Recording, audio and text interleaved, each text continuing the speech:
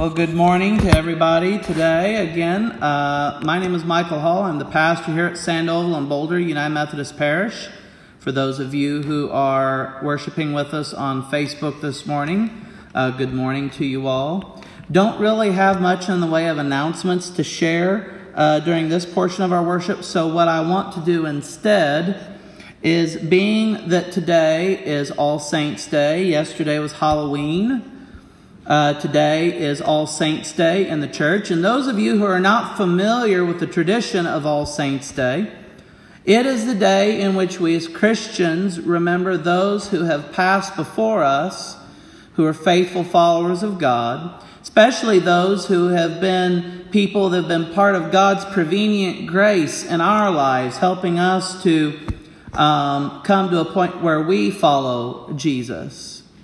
And so what I'm going to do here in a minute is I'm going to walk back to the back of the church, and my wife is going to step up here.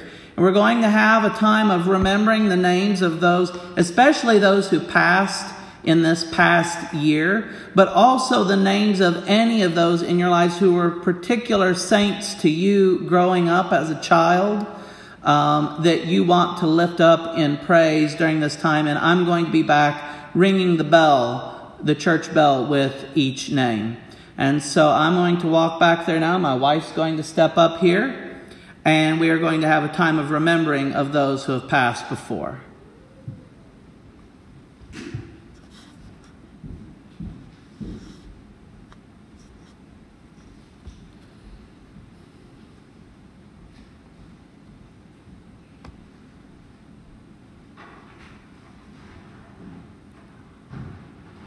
Okay, I think he made it back there.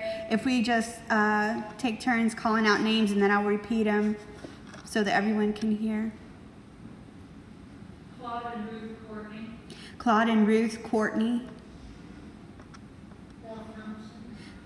Bill Thompson. I'm sorry. Becky's mom. Lana Carter. Karen Norton. Debbie. Betty Jacobs.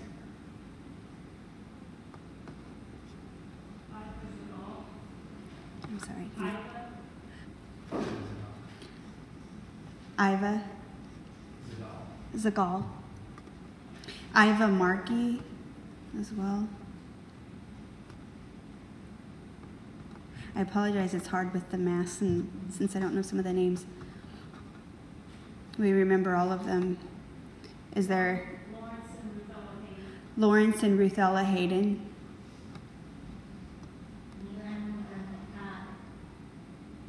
One more time. Grandma and Grandpa Tot.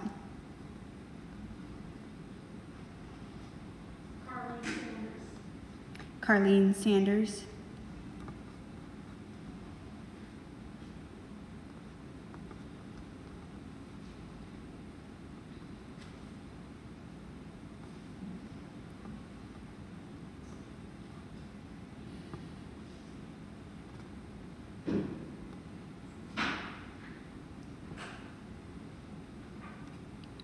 If there are no others, we will do, you can join me in our call to worship. Come, let's praise God together. A song of God's goodness and mercy. For God delights in his people, crowning them with honor and glory. Let's worship together.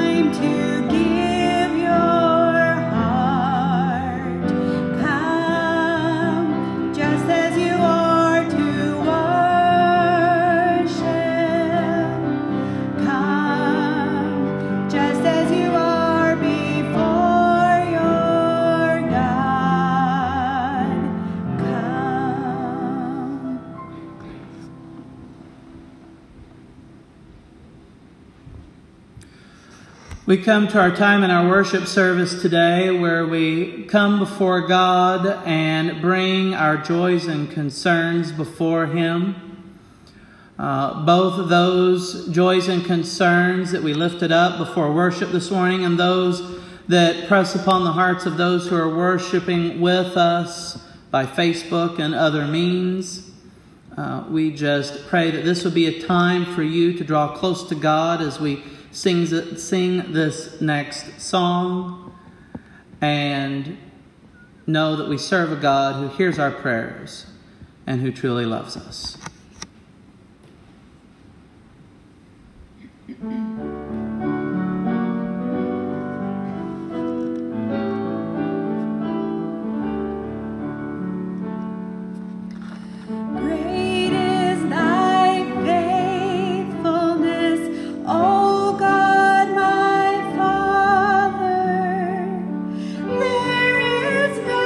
Shadow of turning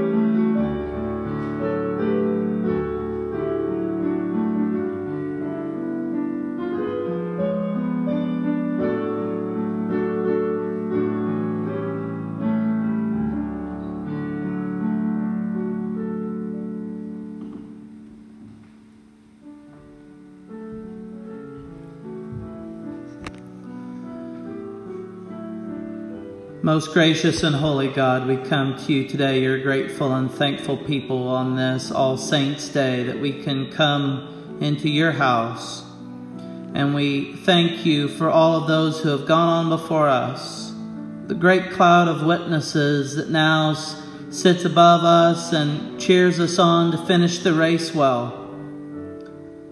We thank you for those who have gone on before, and we thank you for the witness that you have done in their lives.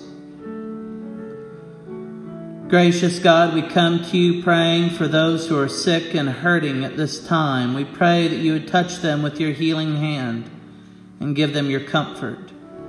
We pray for those who are grieving, that you would wrap them in your peace, the peace that passes all understanding. Gracious God, we come to you today praying for our doctors and nurses, our military and our law enforcement, Lord, our peacekeepers, peacemakers, and healers, that you would guide, direct, and protect them. But most especially, let them know that they are never alone, but that you are with them. And we pray for all who serve, but especially the friends and family of these churches. We lift them up to you. Gracious God, we pray for our leaders in government, both in our state, nation, throughout all the world. We pray as we come into this election week that you would make it a time of bringing peace into our world. Lord, there has just been so much division and anger and hatred in our country, Lord, and we just pray that you would bring healing to this country. And we pray and come to you asking your forgiveness of our sins and our failings, both of us as individuals and as we have done as a people, that you would take us in our repentance and heal us. Father God, we come to you just praying that you would be with those who do not know you. We pray that you would use us as your ministers to share your love with them, that all might come to know the name of Jesus and be saved. Father God, all of these joys and concerns we bring to you today, and we lay them down at your feet in the name of your Son, Jesus, knowing you hear our every prayer. And in the power of your Holy Spirit, we continue to pray to you this day, the prayer that your Son, Jesus, taught us to pray so long ago. Our Father, who art in heaven, hallowed be thy name. Thy kingdom come, thy will be done, on earth as it is in heaven. Give us this day our daily bread, and forgive us of our trespasses, as we forgive those who trespass against us. And lead us not into temptation, but deliver us from evil. For thine is the kingdom, and the power, and the glory forever. Amen.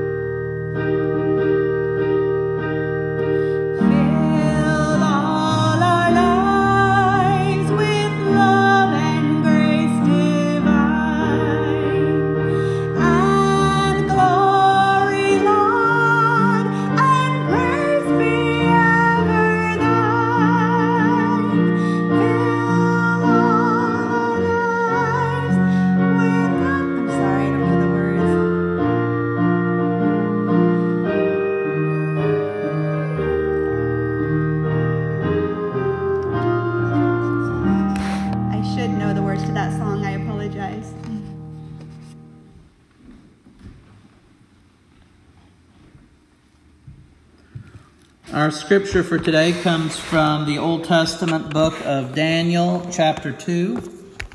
verses 1 through 49. One night during the 2nd year of his reign, Nebuchadnezzar had such disturbing dreams that he couldn't sleep. He called in his magicians, enchanters, sorcerers, and astrologers, and he demanded that they tell him what he had dreamed. As they stood before the king, he said, "I have had a dream that deeply troubles me, and I must know what it means." Then the astrologers answered the king in Aramaic, "Long live the king! Tell us the dream, and we will tell you what it means." But the king said to the astrologers, "I am serious about this. If you don't tell me what my dream was and what it means, you will be torn limb from limb, and your houses will be turned into heaps of rubble. But if you tell me what I dreamed and what the dream means, I will give you many wonderful gifts and honors. Just tell me the dream and what it means." They said again, "Please, your majesty, tell us the dream, and we will tell you what it means." The king replied, "I know what you are doing. You're stalling for time because you know I am serious when I say if you don't tell me the dream, you are doomed. So you have conspired to tell me lies, hoping I will change my mind. But tell me the dream, and then I'll know that you can tell me what it means." The astrologers replied to the king, "No one on earth can tell the king his dream, and no king, however great and powerful, has ever asked such a thing of any magician, enchanter, or astrologer. The king's demand is impossible. No one except the gods can tell you your dream, and they do not live here among people." The king was furious when he heard this, and he ordered that all the wise men of Babylon be executed. And because of the king's decree, men were sent to find and kill Daniel and his friends. When Arioch, the commander of the king's guard, came to kill them, Daniel handled the situation with wisdom and discretion. He asked Arioch, "Why has the king issued such a harsh decree?" So Arioch told him all that had happened. Daniel went at once to see the king and requested more time to tell the king what the dream meant. Then Daniel went home and told his friends Hananiah, Mishael, and Azariah what had happened. He urged them to ask the God of heaven to show them his mercy by telling them the secret, so they would not be executed along with the other wise men of Babylon. That night the secret was revealed to Daniel in a vision. Then Daniel praised the God of heaven.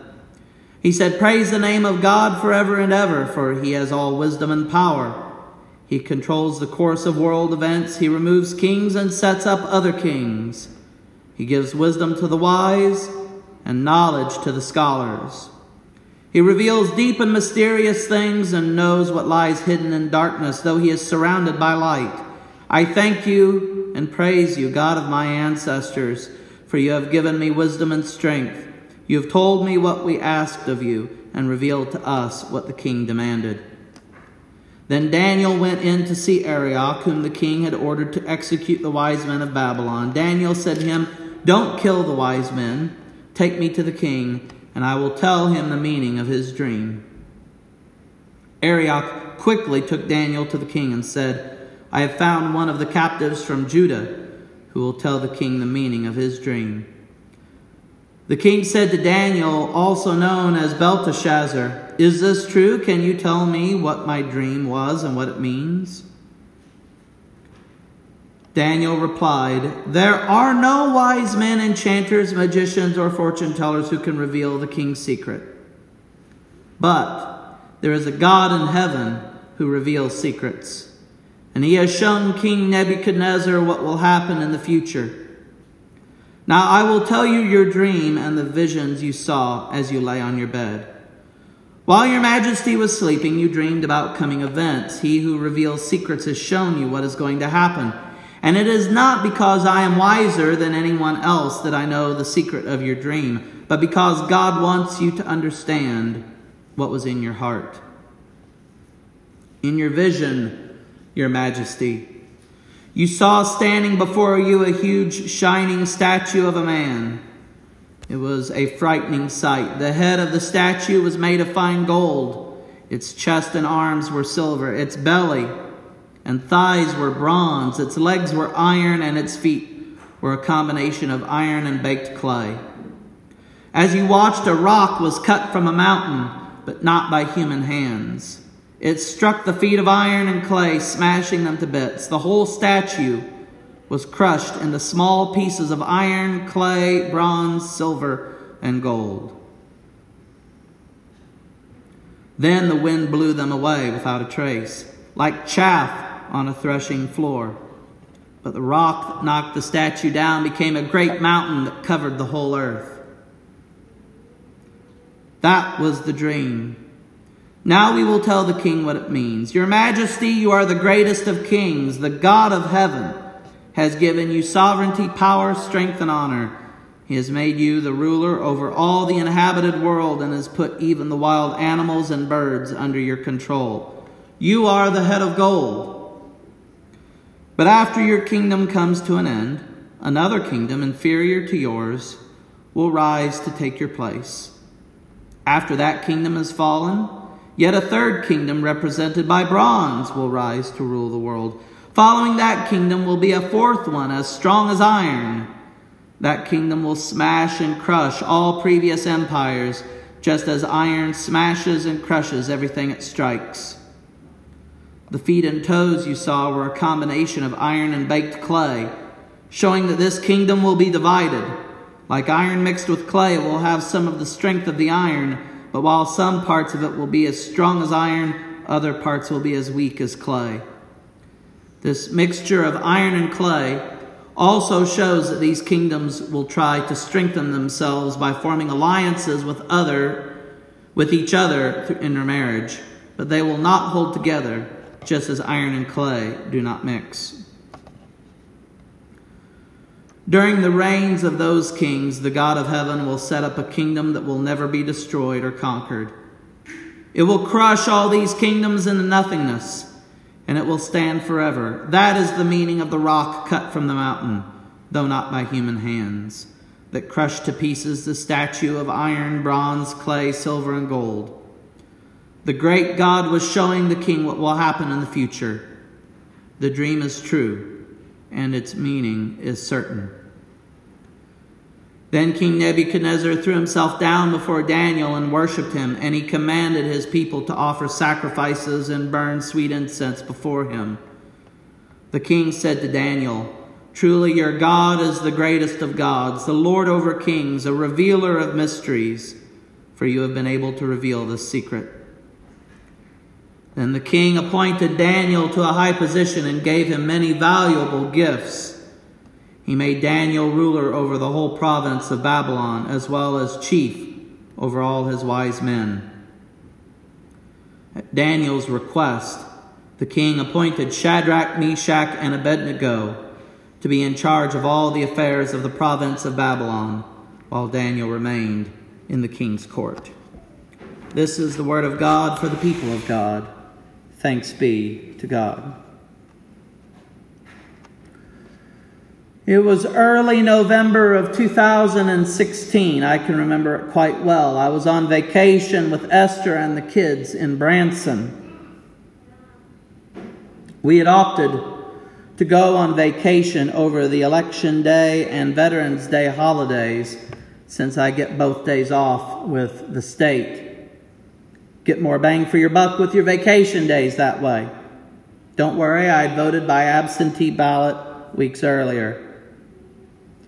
I can remember up until Election Day, it was almost a dead certainty that the outcome of said election was sealed. I can also remember going to bed not terribly interested in watching the election roll in. Sorry, I gave up on being passionate about politics and political parties sometime after college. Some people are Democrats, other people are Republicans. I'm a monarchist. I believe that the world is not ruled by men, but by a king. His name is Jesus. That is my political disposition. To my surprise, and to the surprise of many that next day, I saw the election results that Donald Trump had been elected president. What will probably go down in American history as one of the greatest political upsets ever happened. The one who had been essentially written off had been elected to the highest office of the land. Now, the institutions of the political world do not tend to like surprises. They like uniformity, they like regularity, they like predictability.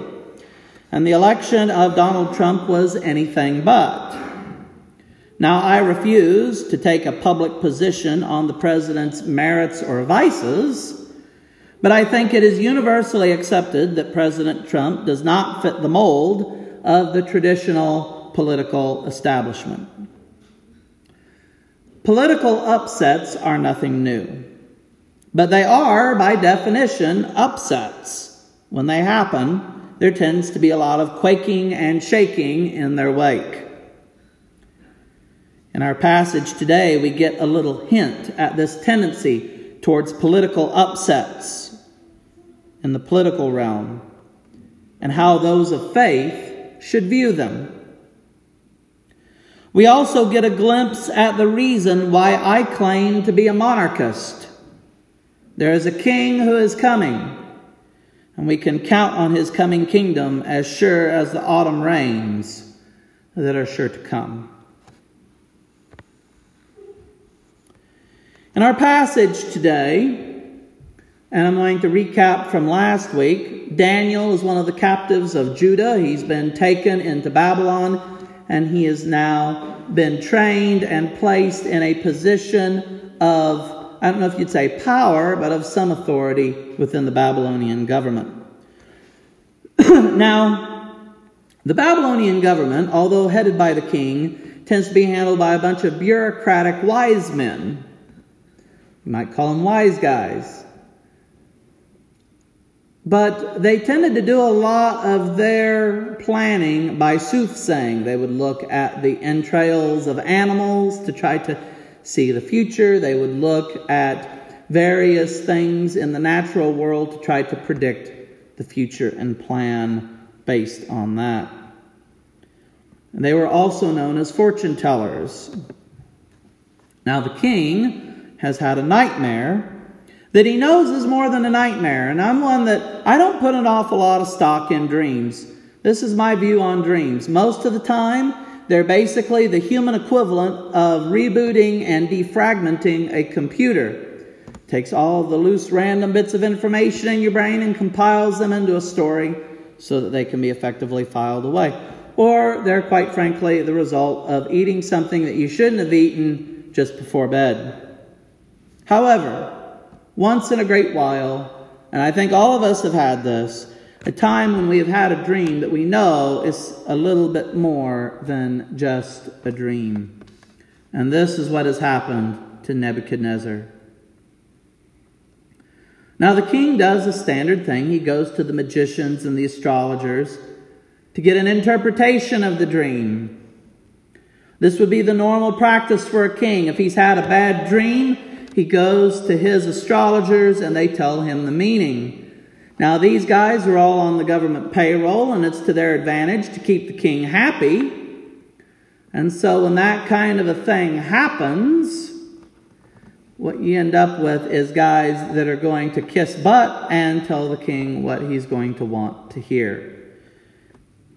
But in this case, the king doesn't want to hear what he wants to hear. He wants to hear the truth. So he comes to a solution, and here's the rub. He says, I want you to tell me the meaning of the dream, but so that I know that you really know what you're saying, I want you to tell me what the dream is too. In other words, he's asking them to read his mind. He knows that most, if not all of them, are hucksters and political hangers-on. But unlike our current president, who does have a penchant for firing those that he deems ineffective, Nebuchadnezzar would quite literally go headhunting whenever he didn't like what people were doing. He says quite literally, I will have you torn limb from limb. And if you think this is figurative, think again. There was actually a method of execution where they would tie one arm to one horse, another arm to another horse, a leg to another horse, and another leg to another horse. And for good measure, they might even tie another one onto your neck. And then at the say of go, someone would hit all those horses and they would all run in opposite directions. and you would go in all opposite directions, or the various pieces of you would. Not a very pleasant thought by any means. So the king is angry. He says, all right, you're all a bunch of liars. Why do I even have you here? If you're supposed to be wise men, you're not doing your job, so I'm going to get rid of you guys. But apparently Daniel wasn't in the room that day, and as the chief executioner comes by to get rid of Daniel and his friends, Daniel says, wait a minute. I haven't had a chance yet. Daniel says, give me a shot. Give me time to see if I can get the information that you need. And what's important here is Daniel goes and he finds other believing friends, brings them together and says, let's pray that God will show mercy on us by showing us what we need to know. And God does just that. Daniel makes a point of saying, I don't know this because I'm wiser than anyone else. I know this because I serve the God who knows all things. And so we have the dream. The king dreamt of a giant image. This image represents the idol of human rule over creation. In other words, this giant statue represents the fallen notion that we rule the world. It looks good at the top. It has a head of gold. But the foundation is weak. And as you look down from the head going down at this statue, it becomes made of progressively weaker and lesser materials. Ultimately, the feet are made of a very shoddy combination of iron and clay. And Daniel says, that was the dream, here is the meaning. And he says, Nebuchadnezzar, your empire is great. It's the greatest the world has ever seen. But it will end. Your successor will be quite good, but that empire will end too. In fact, human history is going to consist of empires rising and falling, and there will be no empire immune to this. The final empire will be one of infighting and lack of solidarity. Just a little pressure at the base and it will all collapse like a deck of cards. Now, as you all know, I'm a historian and I have always liked this passage. History is more or less the story of the rise and fall of empires, all ruled by mortal and fallible human beings. And they all eventually come to an end. And we should never be bound by collective arrogance and think that ours will be an exception. It will not. The United States, the United Kingdom, all nations will eventually fall to be replaced by others until the end. This passage addresses human arrogance, thinking that we can establish a rule of order in the world that will stand the test of time. We are not gods, and we do not have the wisdom or ability to do such a thing. Part of the purpose of the faithful in a secular society, as we see here with Daniel, is to pronounce this truth in love to those who are in power. You will not reign forever. You are not all-powerful. Someday you will be replaced. But there is another message to share as well. As the vision ends, there is a kingdom coming that will break the trend. But before anyone thinks and says, oh, it will be us, notice that it is a rock cleaved from a mountain without human hands. The other empires are part of a graven image, an idol, worshiping human achievement. I believe it is meant to look man-made, but the everlasting kingdom is not made by human hands. It is the kingdom of God, and it is coming, and when it makes its appearance, it will level all that stands against it and will become a mighty mountain, an eternal power. The second message of the dream is that though human empires rise and fall, God is the true king, and the coming of his kingdom will rock the world to its core. In other words, earthly governments play act as kings.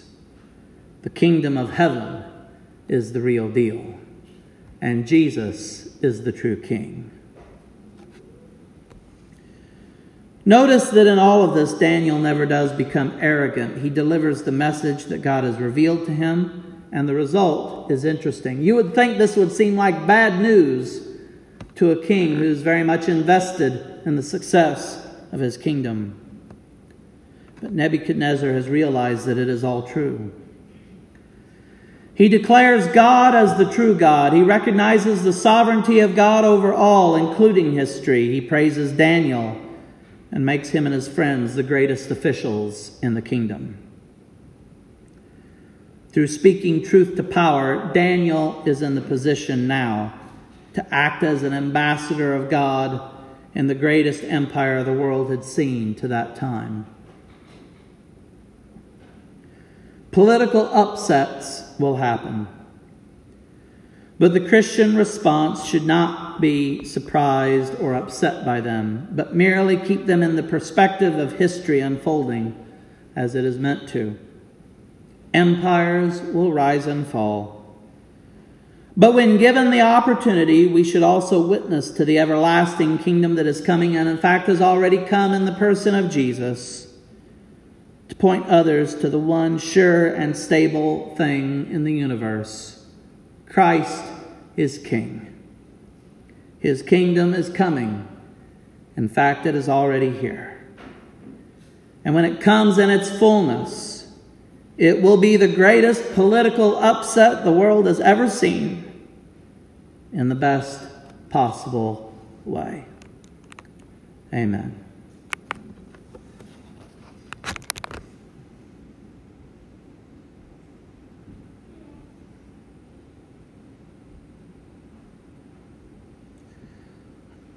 At this time, we're going to share in Holy Communion.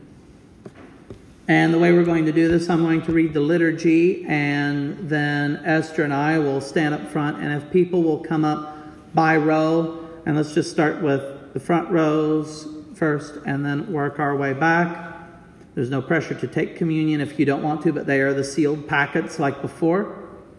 You'll come and I'll hand you one, and then you can sit down, and then Esther and I will break bread and pass the cup to each other up here. And that will be when we can all take communion together at once. Let us join together as we celebrate Holy Communion today.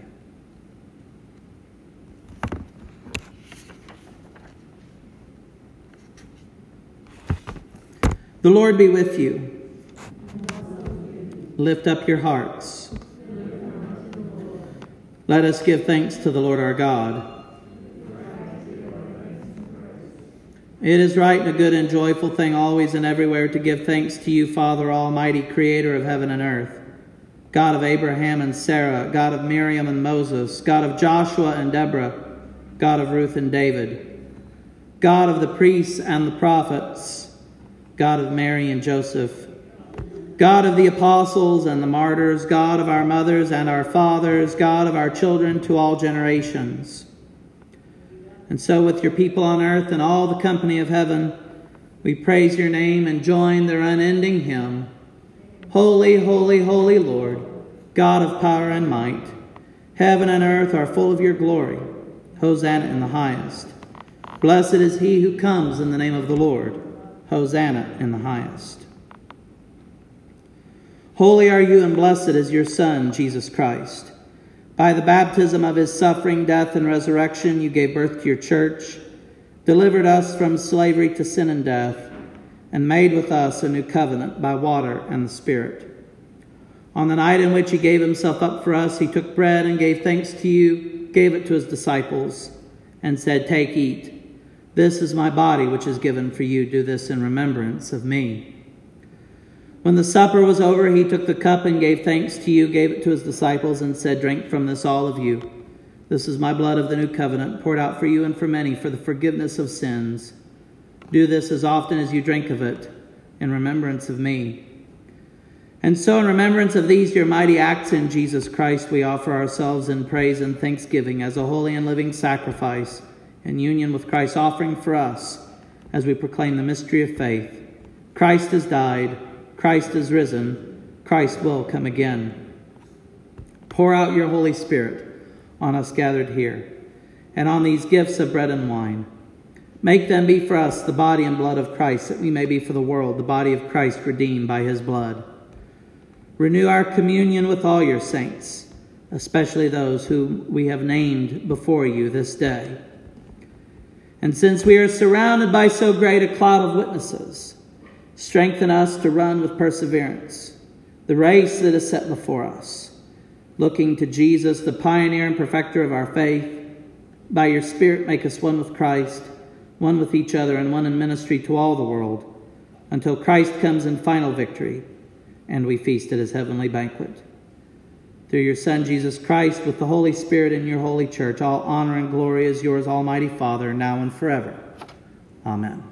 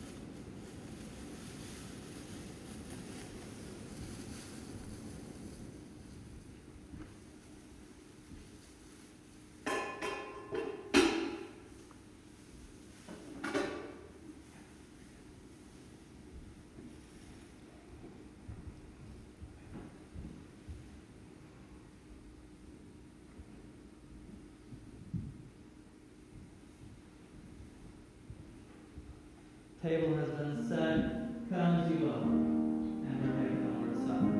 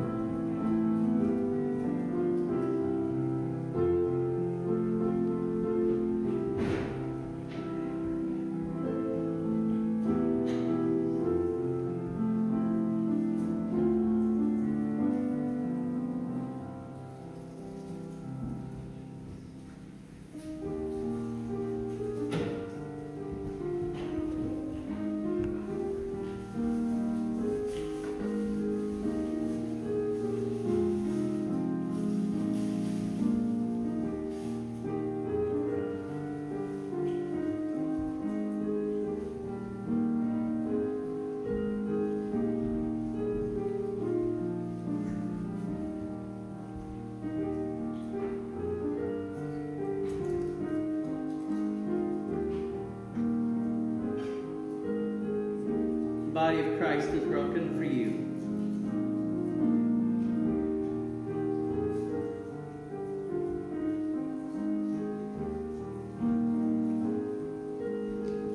The blood of Christ is shed for you.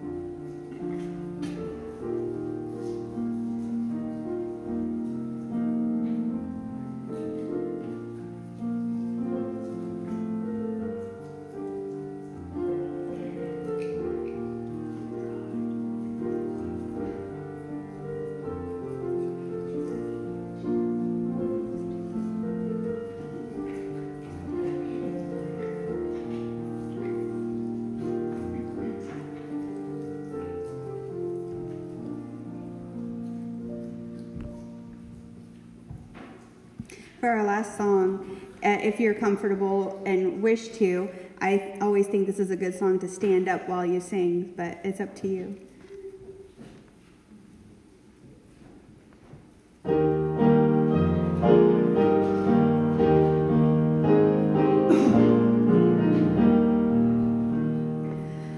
Onward, Christian soldiers, marching as to war, with the cross of Jesus going on before.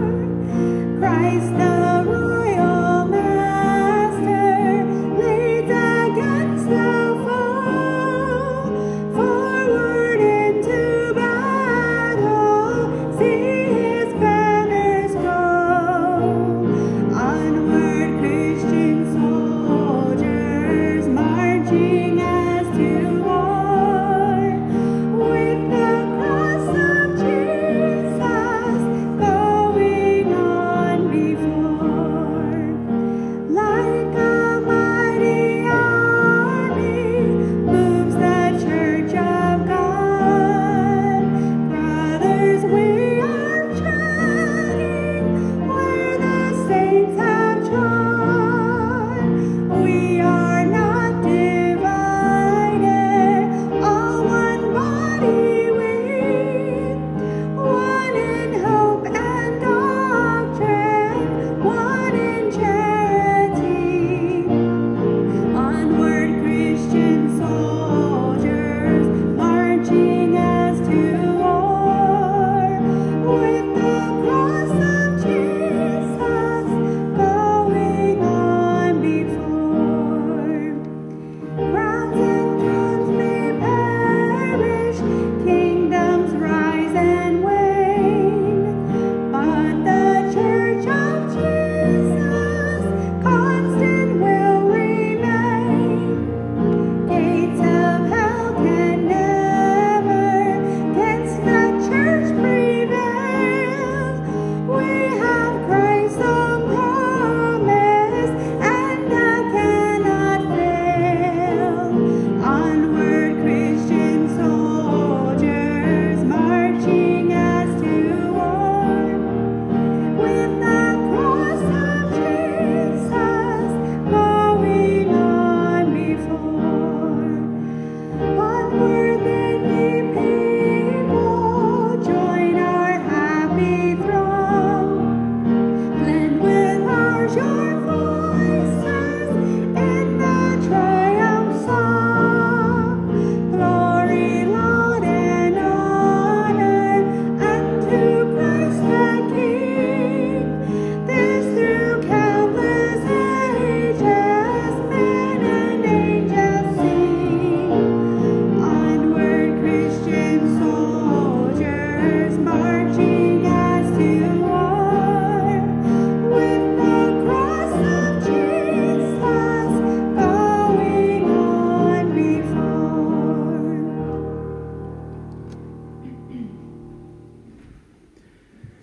Gracious and loving God, as we depart here today, we pray that your guidance and protection go with us.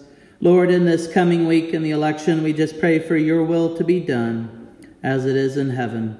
We pray, Lord, that you would help us to be faithful people like Daniel who will speak truth to power. The truth that although kingdoms may rise and fall, yours is the kingdom that will come and that has come in the person of Jesus that will have no end. And we praise you and thank you. Ask that you go and be with us and bless us till we meet here again. In Jesus' name we pray. Amen. And go in peace.